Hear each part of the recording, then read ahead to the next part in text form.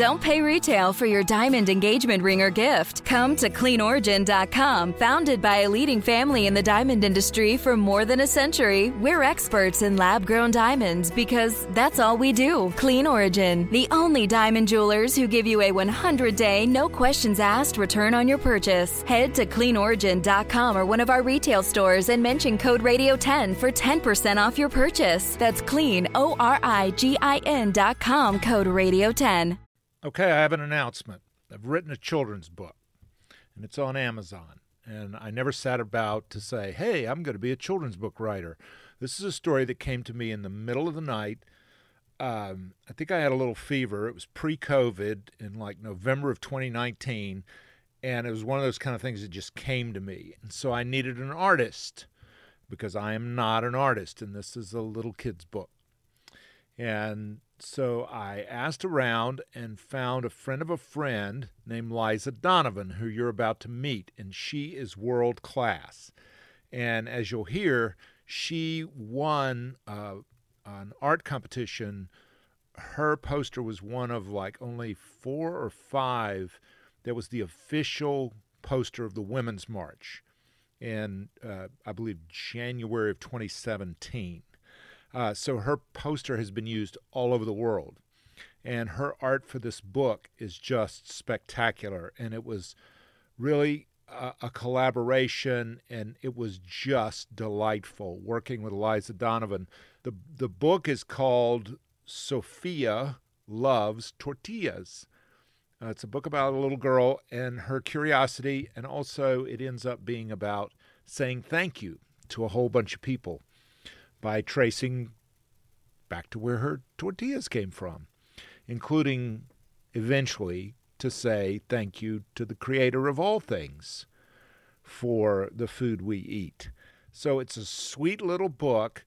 It did not come from me. Stuart wasn't being clever. It just came to me. It didn't come from me. So I hope you enjoy hearing from the artist who made it all real, without whom it would not be possible, Liza Donovan. Just the idea of not being better or less than anyone else. What is the sound of one man listening? This is Man Listening, a fresh podcast featuring the stories of strong women who bounce back. Man Listening, because every woman deserves to be heard. Hey there, I'm Stuart Watson. Welcome to Man Listening. Talked to Liza Donovan in the backyard of her new home. She's purchased a home in Durham, North Carolina. No easy feat, I know, because my youngest daughter just did it. It's crazy real estate market out there. And as a, may I say, middle-aged woman, Liza is a first-time homeowner, and so we sat in her backyard, and she's so proud of her home, and we talked about art and how she became an artist and the artistic sort of mindset and how she creates. What a fun conversation. Liza Donovan. Where were you born? I was born in Brunswick, Maine. Hospital or home? Hospital. For your mother, your number what of how many? I am number, what order? Birth yeah, order? Birth order. I'm the middle child, number 2 out of 3. The classic middle child is felt unseen, forgotten, had to compete for attention, blah, blah, blah. Guilty. So it does? Yeah. I kind of follow that stereotype. Yeah. When you were 2 years old, your personality was what? Little Liza was what at like 2 and 3 years old, before the world got to you? Gotcha. I mean, definitely innocent, you know, just curious, a little bit adventurous, a little shy. A little quiet. A little bit quiet, yeah. Yeah. Maybe a little bit mischievous. What did your dad do? My dad was an attorney. He, when I was very little, he was a criminal defense lawyer. Wow. Yeah. Gosh, did that interest you? Yes. More so in later years, and I really wish I had talked to him more about it. And your mother, what was she like? What did she do? Yeah, she was a school teacher. Her mother was a school teacher, and her father was a principal and superintendent. Did she read to you? Did your dad read to you when you were little? Yeah. You know, I don't have super distinct memories of it, but I know that they did. I know my mom did. Yeah, I wish I had better memories of that. Your favorite picture book as a little kid? I don't know, but I know that as I got older, I think looking back on like Eric Carle's books, like The those Very are Hungry really, Caterpillar. Yeah, and it's all like cut out paper. I think the artwork is like that was pretty fascinating. Now, being from Maine originally, I have Yeah. to ask you about Blueberries know what for you're gonna ask Sal and Yes, we had all those books. it's Robert McCloskey, right? Yeah. And Make Way for Ducklings is probably the best known. It might be. I feel like Blueberries for Sal was the one that maybe that was just what was in our, more prominent in our household or whatever, but that's the one I heard about most. And then, what's the other one that's really popular? Make Way for Ducklings, Blueberries for Sal, and One Morning in Maine. One Morning in Maine. Yeah. And one of them, there's the bear. Yes. They stumble upon the bear. They're having whatever. Yeah, that's Blueberries for And Sal. the other one, what my wife loves is they're digging clams. Oh, yes. She's got her little rubber boots on and they're out digging clams. That might be Yeah. Make Way for the Ducklings. No, One Morning One in Morning in Maine. Yeah. Yeah, that's a really nice one. Now, what I like about them, and you say what you like, I like that it's real, that these drawings are not some sort of cartoon. You're like, oh, that could be me. I could be out Yeah. doing that. As a little kid, you were like, well, I could do that with my parents. you Yeah. know? I really like his style, Robert McCluskey, and if I'm not mistaken, I think he wrote them too. He wrote and illustrated them. But yeah, his characters of the little girl, Sal, and the others are just they're really great. They really capture, I don't know, some kind of curiosity and I don't know, just the essence of the wonder of being little. Yeah. To little kids, it could be a cardboard box. It's an adventure. Yes. It could be a stick. It's an adventure. Yeah. It could be a mud puddle. You know, Yeah. everything's, it's like you don't need Disney World. It's just go outside, you know. You're Yeah. always finding worms or something. Yeah, a tiny little microcosm is like, can be an entire world, an entire like landscape. It's always seductive to me anyway to tell a story by way of animals. I mean, Yeah. it's just, It's also very difficult to be like a ponderous intellectual when you're reading these. You have to be able to laugh yeah, at the human condition. yeah. If you're reading a book called Everyone Poops, it's hard to argue that you're the exception. This is true. Everyone is pretty absolute. Yeah. You mean the Queen of England? You mean the Pope? Even me. How did you fall in love with art? Yeah, I think that kind of goes through different phases through the years, but so this isn't visual art, but I remember in kindergarten I have very specific memories of, so I danced for a long time, and that is also like a discipline that makes me happy and gives me the same type of joy that illustrating does. It's just a different discipline, right? And so there was this little thing that we did in the afternoon. We didn't do it very often, but we would all get in a little circle and the teacher would play this record. I need to try and look it up on YouTube again, but it was basically like, if you're wearing a vest, please stand up, or, you know, and it would go through all the types of clothes. And so if you were wearing a vest that day or a skirt or whatever it was, you got to stand up and dance. And that was my favorite thing to do. Like, it just got so ecstatic when we got to do that activity. And I don't know. I think just the, what else? You know, when I was in, this is a little bit of a different story, but when I was in nursery school, and I don't have a memory of this, but this was later when I looked back at this picture I had drawn, and I had drawn a person with their arms sticking out of their heads.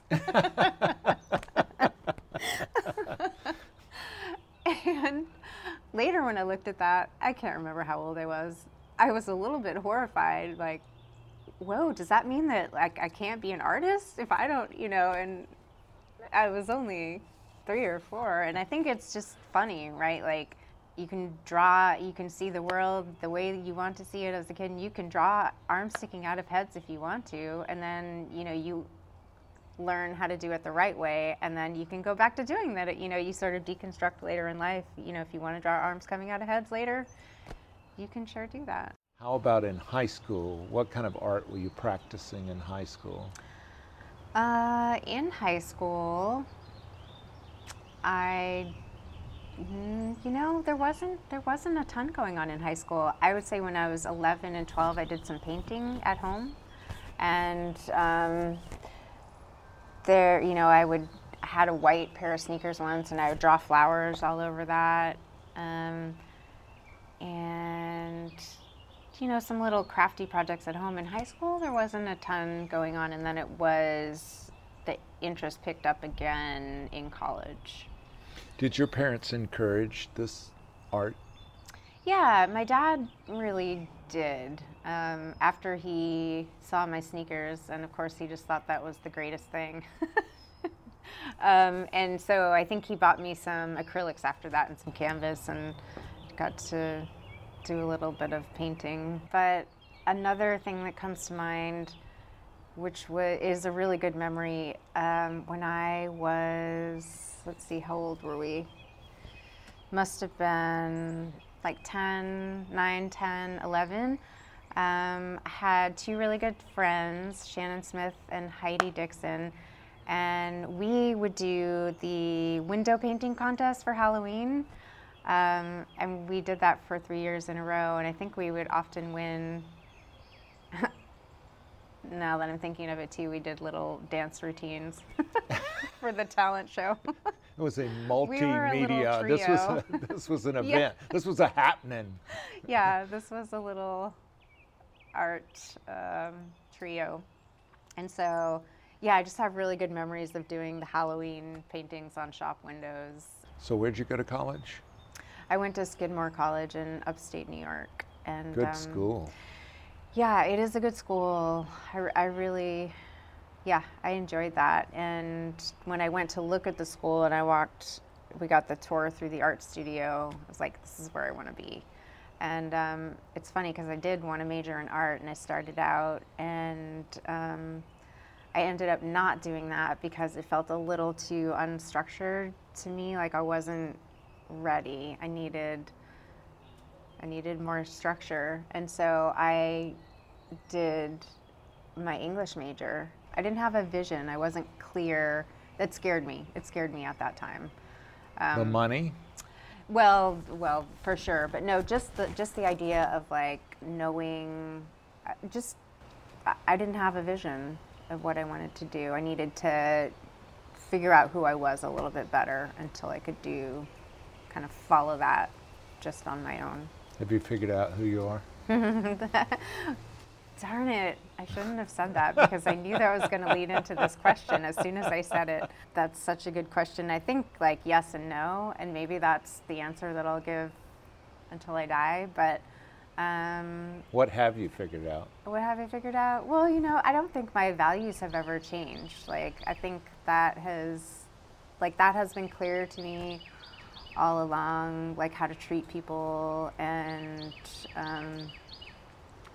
how to treat everyone the same, and you're not better than or less than anyone else. Like, that hasn't shifted, but I think it is hard for me sometimes to figure out, I'm an introvert, and so I know who I am more when I'm by myself, and then when I get out there, like I'm really good one-on-one, pretty good one-on-one, and then when more people get involved, I start getting overwhelmed, and then I don't know as much like where I stand or who I am as much. So still working on that. Do you paint or draw now just for you? I do. Haven't been doing it so much lately in the past few months because I bought a new house, and all of my time is going to that, which is also another, it's a whole other fun creative project, like interior design, and that's really fun. But I've been doing digital drawing lately because it is easier. I like to pull out the paper and have that just kind of tactile experience, but I have to admit that it's just so easy to pull out my iPad. But yes, sometimes I feel compelled to draw things, like something will pop in my head and I feel like I need to do it. That doesn't happen all the time though. And if I am committed to being consistent about it, then I just have to do it, even if there's nothing in my head. Like I have to find something just to keep the habit going. Tell me the story of the poster contest for the Women's March. Yeah. So how did you get involved in all that, and how did you come up with the design? Because it's really neat.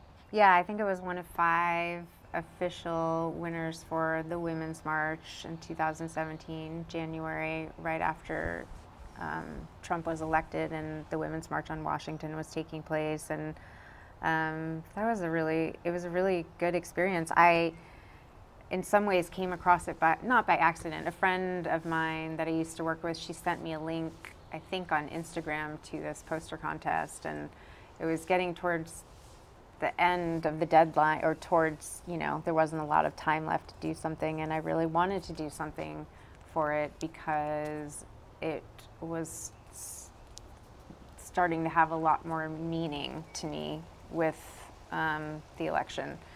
And so I worked on it. I don't know exactly how I came up with the idea, and to describe it, it is a sort of revolution fist, a black fist, and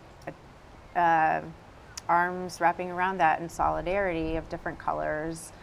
And then it morphed into a flame, and from there the dove comes out of the flame, and kind of transformative, feet on the ground,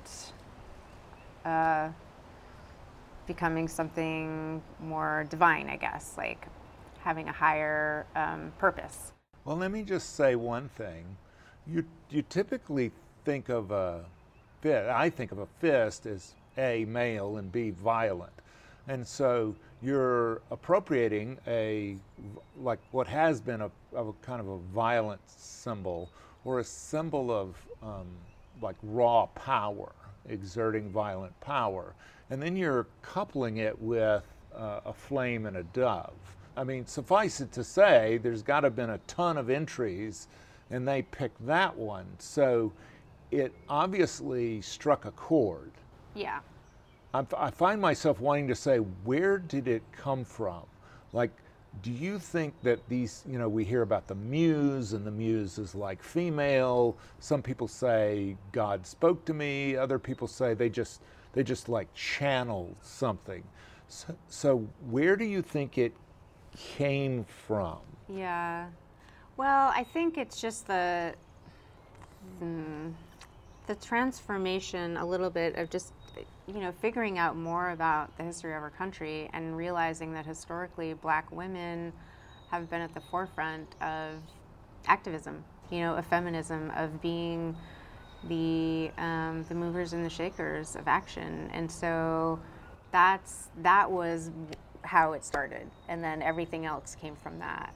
Yeah, I mean, that was an incredibly, maybe this is going to sound weird, but incredibly humbling experience to win that and to be a part of that, and to have that all come together, where that was something that was pertinent and, you know, visually, I guess, a visual symbol of what was going on at that time. So, and, you know, I saw that after all of the marches were happening and the sister marches around the world, that, you know, there were people carrying my sign in Poland and Sweden and some other places. I can't even think of all of them. I think Ghana. Yeah, it was a little crazy. It was wonderful. What marches did you go to? I went to the one in Washington. It felt like that was something I needed to travel to do, and I went with a couple of friends, and it was pretty incredible. It was so crowded. Like, when we actually got to the march proper, like, we couldn't, we weren't marching. It was hard to move because there were too many people. So we were just kind of shuffling, but that was also amazing because there were so many people there. And then going back to my friend's apartment afterwards to watch just how many people there were, and to realize that there were so many other sister marches happening. It was just like, you know, in seeing the sea of pink of the Pussy Hats. So it was just pretty incredible. Hi, I'm Dr. Kim, the parentologist. As a wife, mom, therapist, and all-around juggler like most of you, I lead a hectic life, and sometimes that means indulging in foods on the go that my stomach doesn't always agree with. Thankfully, Pepto-Bismol provides me fast and effective relief for all kinds of upset stomachs. Having a little too many guilty pleasures at a family barbecue or birthday celebration may lead to indigestion or heartburn, so I always keep Pepto on hand to get fast relief when I need it the most. Pepto-Bismol, use as directed and keep out of reach of children.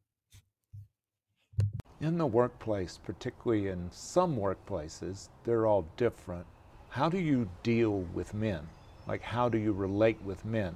Particularly if someone's like a male boss. That's got to have evolved over time too. So what have you learned? And yeah, this is such a good question, and it might be a little tough to navigate, because so it's not only how bosses or male bosses may have changed their behavior, but it is how I changed my behavior too, you know, because I can be a real people pleaser. And so I have a certain, you know, MO where, like, I don't want to, you know, in some realms I think I'm like a rebel and I challenge authority, but like in other realms the opposite can be true. And so I can be fairly compliant sometimes. And so the way I think, you know, not only like talking about femininity and the role in the workplace and the role in all of the situations in our lives, you know, it's not just like everybody changes, right? My behavior changes when I have more awareness about it. And so it is me going, oh yeah, I am as smart as other people. And, you know, so it can be a very personal thing. But, you know, that being said, I think maybe intuitively find workplaces that have a more forward-thinking, less male-centric structure. might be a little easier to do now with everybody working at home.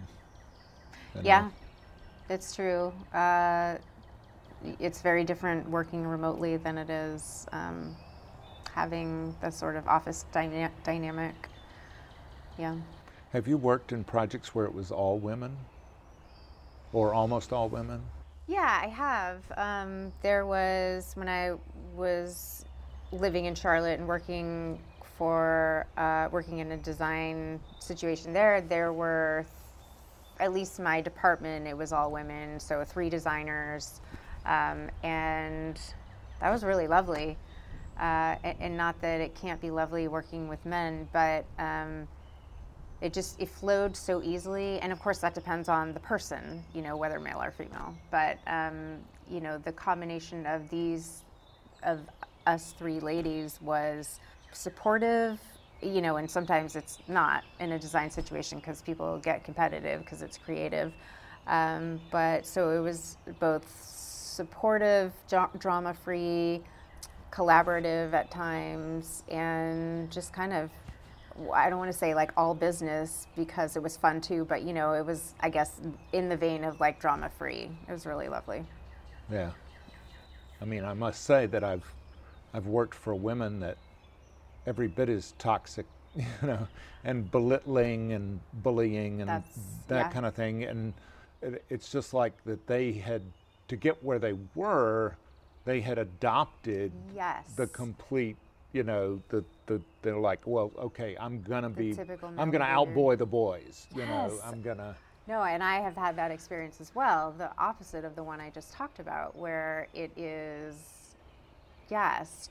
scramble to get to the top and petty, and then they do adopt that male behavior, but it also can look a little bit differently with women, right? Like it can get a little cattier, and so that can happen too, and it doesn't look good.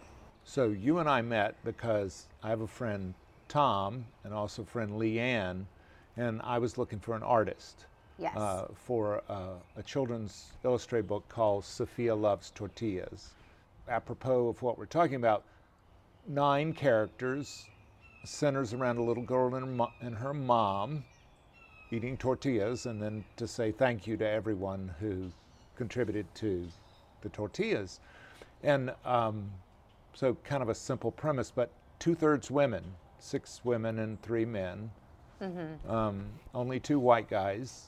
Like the story evolved while we were working on it, but so like when you heard the story, what'd you make of Sophia? Yeah, well, first of all, I love a project like this. Thank you for coming to me. Thank you for doing it. Really fun, yeah. And I love a project like this because I like doing some art by myself, but like a collaborative project is really fun because you can't get the same result with just one brain. You know, it's like I build off of what you do and back and forth a little bit too. Sophia, what struck me about her was she drives the story, right? So it was her quest, you know, to find answers and to get to the end, although she may not have realized that that's what she was doing, but just by asking, well, then who did? And so her curiosity, her tenacity, right? Because she and her mom can't always go to the next person because they're a couple hundred miles away. So her mom says, okay, well, maybe next time we see your cousins or relatives, and she could have just forgotten, and her mom probably wouldn't have brought it up again. But she She didn't forget. She just kept going. So her tenacity to figure out, you know, where it went next and whether it was, and I think there are lots of little things in there, right? Like she is probably extroverted, right? Like she liked talking to people and talking to adults, and she just kept asking what's next and why and where and who, and all of those questions. And in some ways I feel like it starts out, at least maybe for the adult, right, through the mom's eyes, that it's kind of like a little bit of like, okay, I'll answer your next question, and then like we'll move on to something else. She's sighing. She more than once. Yeah, like okay, now this is throwing a wrench into our day, and then you know, for Sophia, it's exciting all the way through. It's an adventure, and for the adult, the mom, but possibly the adult reader too, it's kind of like okay, but then you know it goes on, and I think, you know, where it ends up, it might be a little, the adventure is something that is exciting, but, you know, it transforms a little bit, right? Because we get to the farmer, and then it's like, well, okay, this is the end of the line, but, you know, I didn't grow this corn, and I didn't do this, like, this was God. And so there's something deeper in it also for the adult, and for everyone, right? There's spirituality, and it wasn't necessarily, you didn't really know that at the beginning. So yeah, I think that it has that to it. And to me, each of these thank yous is simply an acknowledgement of how things work. You know, an acknowledgement of that there is a mysterious force at the end of things and at the very beginning of things. And Plato called it the unmoved mover. And so we've developed this shorthand for it, right, which is just God. It can also be called the Tao, the way, or whatever, Mother Nature, life force, source, energy, whatever. So we can be grateful for that. And it strikes me that we just have to acknowledge, that all this food would not be on our plate without many, many hands, and many of them black and brown, bringing them to us. And that's simply an acknowledgement. Yeah, and it is a discovery, and it is quite amazing that there are that many moving parts and that many people, and that it is that involved. When each person says hello and then gives credit to the next person, like tips it to the next person, and that's kind of lovely too. It's the opposite of the self-made man. Yeah. It's the acknowledgement that there's no such thing. I didn't make me. Right. I can't take credit for me. Yeah, and I didn't do this all by myself, and then it stops there, and I'm a part of this process, and it's about community. And a part of an ways. Incredibly intricate web. Yeah. My daughter quoted an artist, and I'm sorry I don't know the name, who said, "We are delicately interconnected." Yeah. And to me, the great mystery and awe and wonder is we are connected in ways we don't even understand. Yeah. And one couldn't happen without the other, and each step along the way that it's done by a person. Each step is there's a human there involved, not just a machine. And the other thing is, in this day and age in which all the labor, manual labor, intellectual labor feels like it's part of a machine, this is a way of acknowledging the humanity in our basic human need, which is food.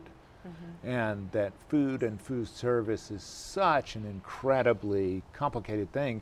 And here you have this little simple girl who's just going from one A to B to C to D, and acknowledging in a human way. It makes me tear up even now.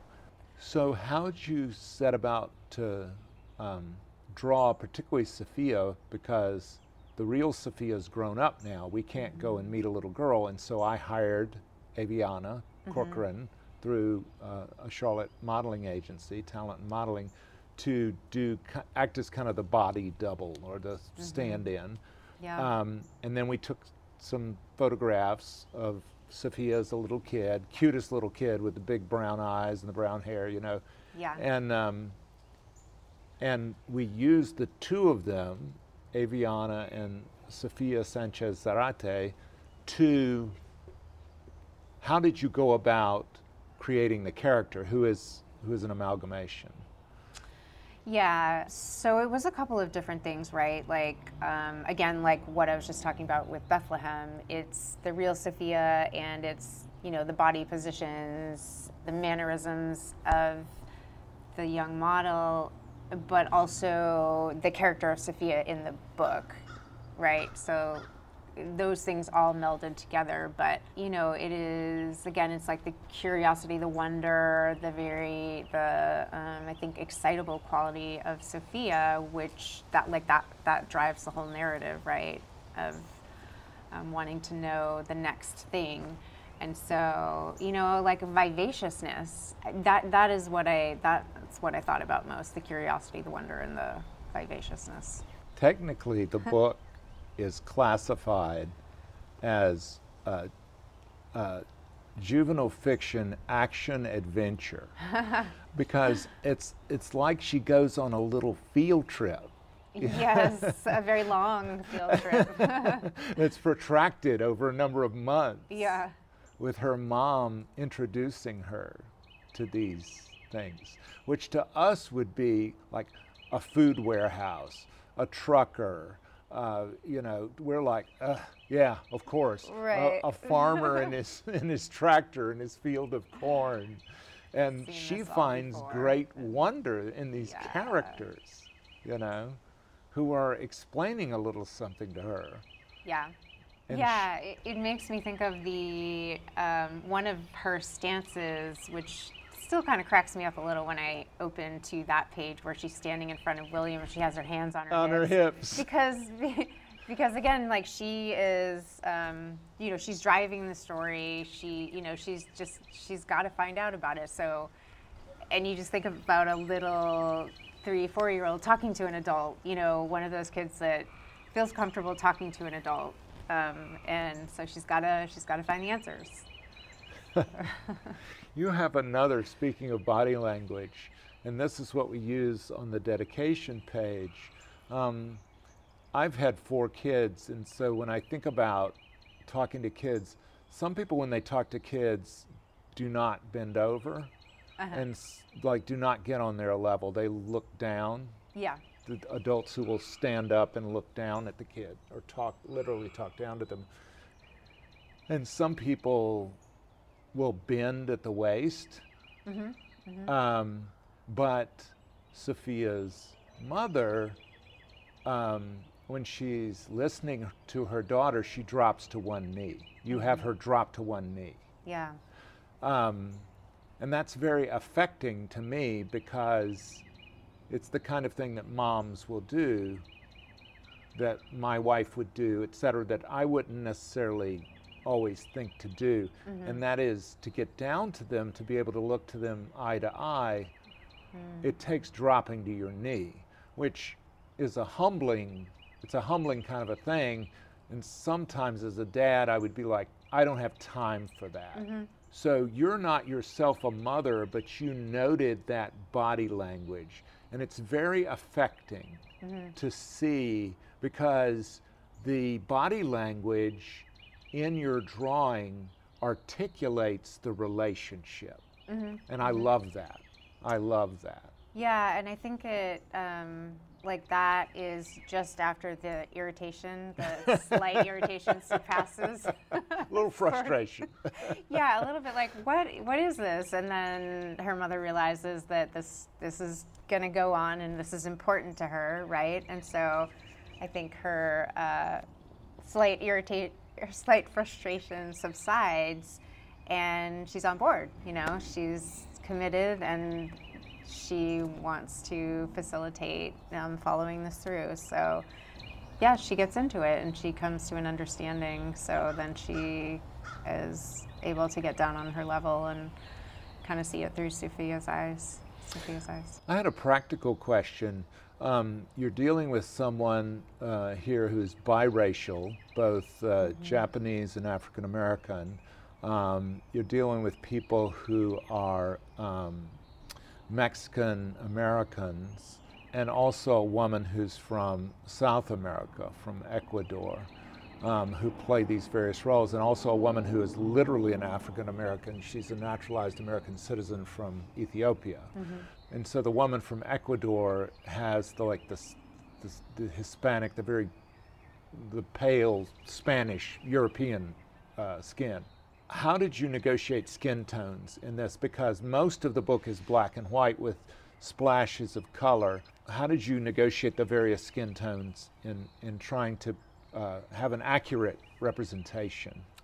Yeah, that's, well, delicately, right? Because not only figuring out what tone and what color to use, but then how is that going to translate to the printer? Because just in general, colors can be really problematic from the screen to the printer, and it's so variable. And we should say you were composing on what? what were you using to compose? Yeah, I did these illustrations on my iPad, and so.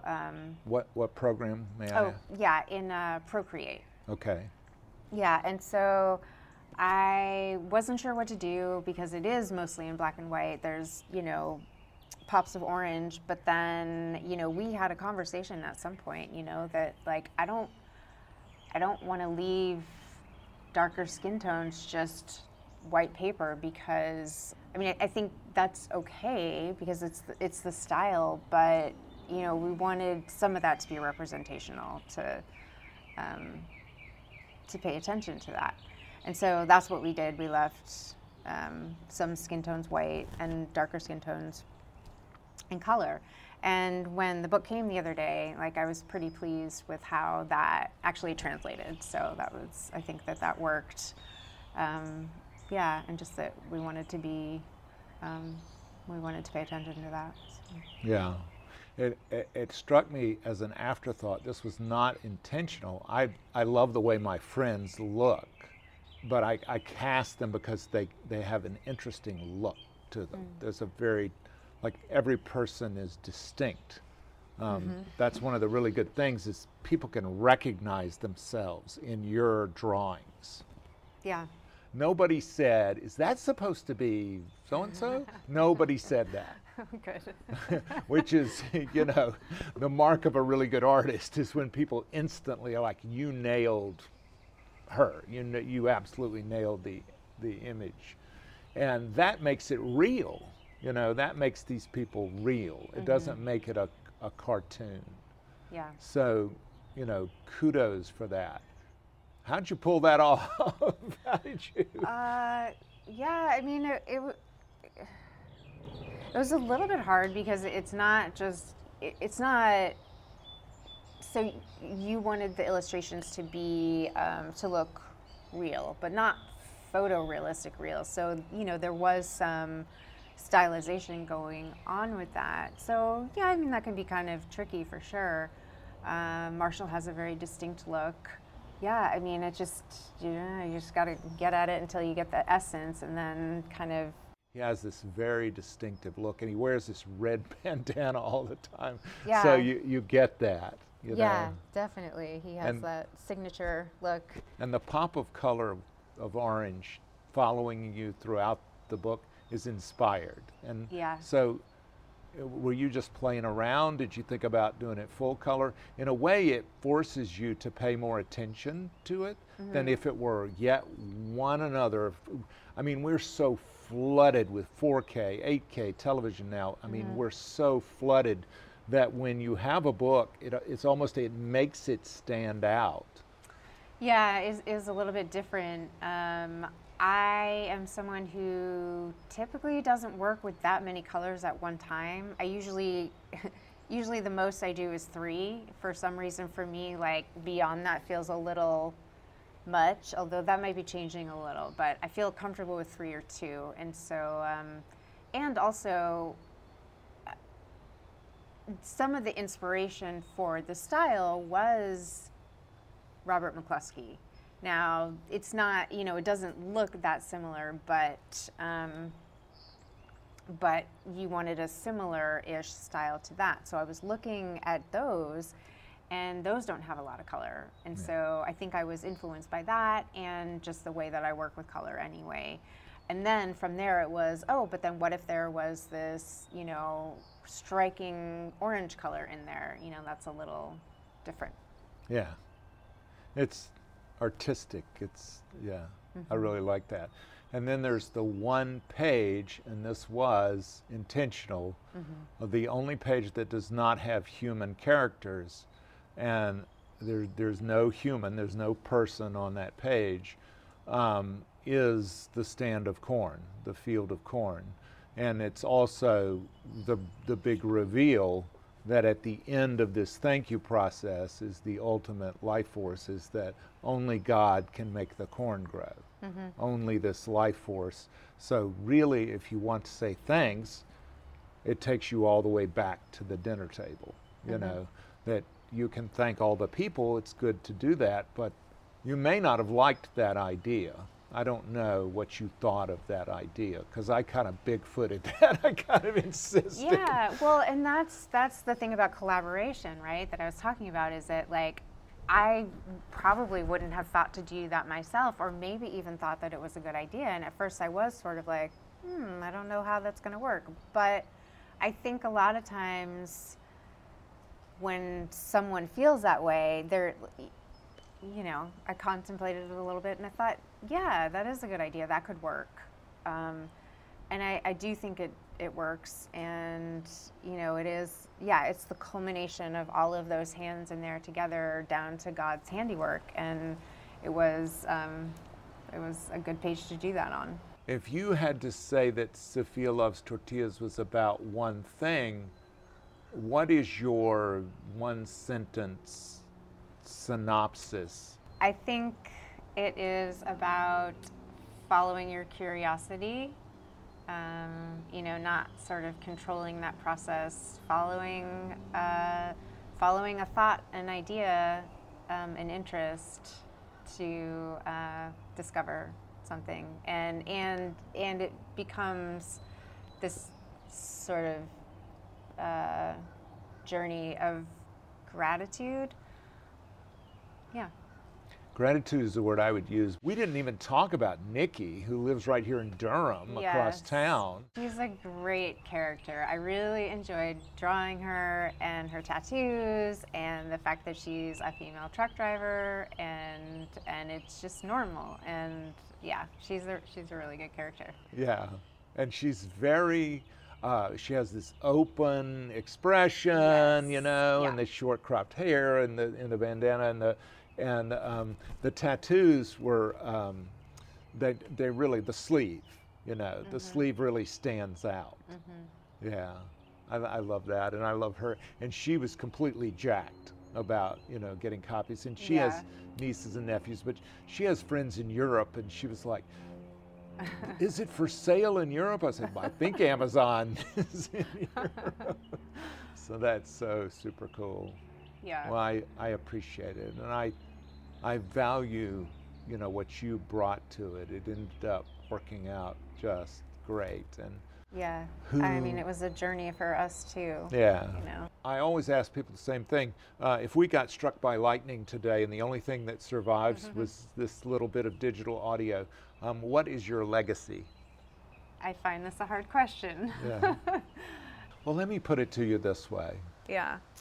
What values did you celebrate in that poster for the Women's March? What values? I mean, I think, equality for all races and for genders, and, just change being in the air around that. Just the idea of not being better or less than anyone else. And the fact that you promoted that in such a high-profile way across the world, I really just wanted to honor and acknowledge that. And, thank you. And say thank you. And thank you for doing this. I know you didn't want to, Liza. I know. Thank you, Stuart. I really appreciate it. If you're curious about the book, it's called Sophia with an F, S-O-F-I-A, Sophia Loves Tortillas. And a little secret, I wrote it under my original birth name, the name on my original birth certificate, which is B.B. Bowen. Initial B, Bowen, B-O-W-E-N. To just kind of, that's more of a kid-friendly name and a different sort of pen name or persona. So Sophia Loves Tortillas, B.B. Bowen, available online on Amazon, BarnesandNoble.com, the independent bookseller websites. You can get it there as well. I hope you like it. Man Listening is a production of Unmediated LLC in cooperation with the Queen City Podcast Network and Balto Creative Media. Allison Andrews at Andrews Creative and Rachel Clapp-Miller are developmental producers. Sally Higgins at Higgins & Owens tries to keep us legal. Our music is A Day at the Park by the group Pictures of the Floating World. Your announcer is Catherine Smith. That's me. Please go to our Patreon page. You'll find us at patreon.com. Look for Man Listening, one word, no spaces. We hope you'll join us by becoming a member. A small investment can raise up the conversation. If you want exclusive member merch like a t-shirt, we can arrange that too. A huge shout out and thank you to everyone who has supported Man Listening from the very beginning. We're going to be changing our name soon in the month of July. But you guys who've stuck with us through 128 episodes in 128 weeks, each week a new episode, not missing a beat. Thank you. Don't forget to support us at Patreon. We believe one voice can change the conversation. Thanks.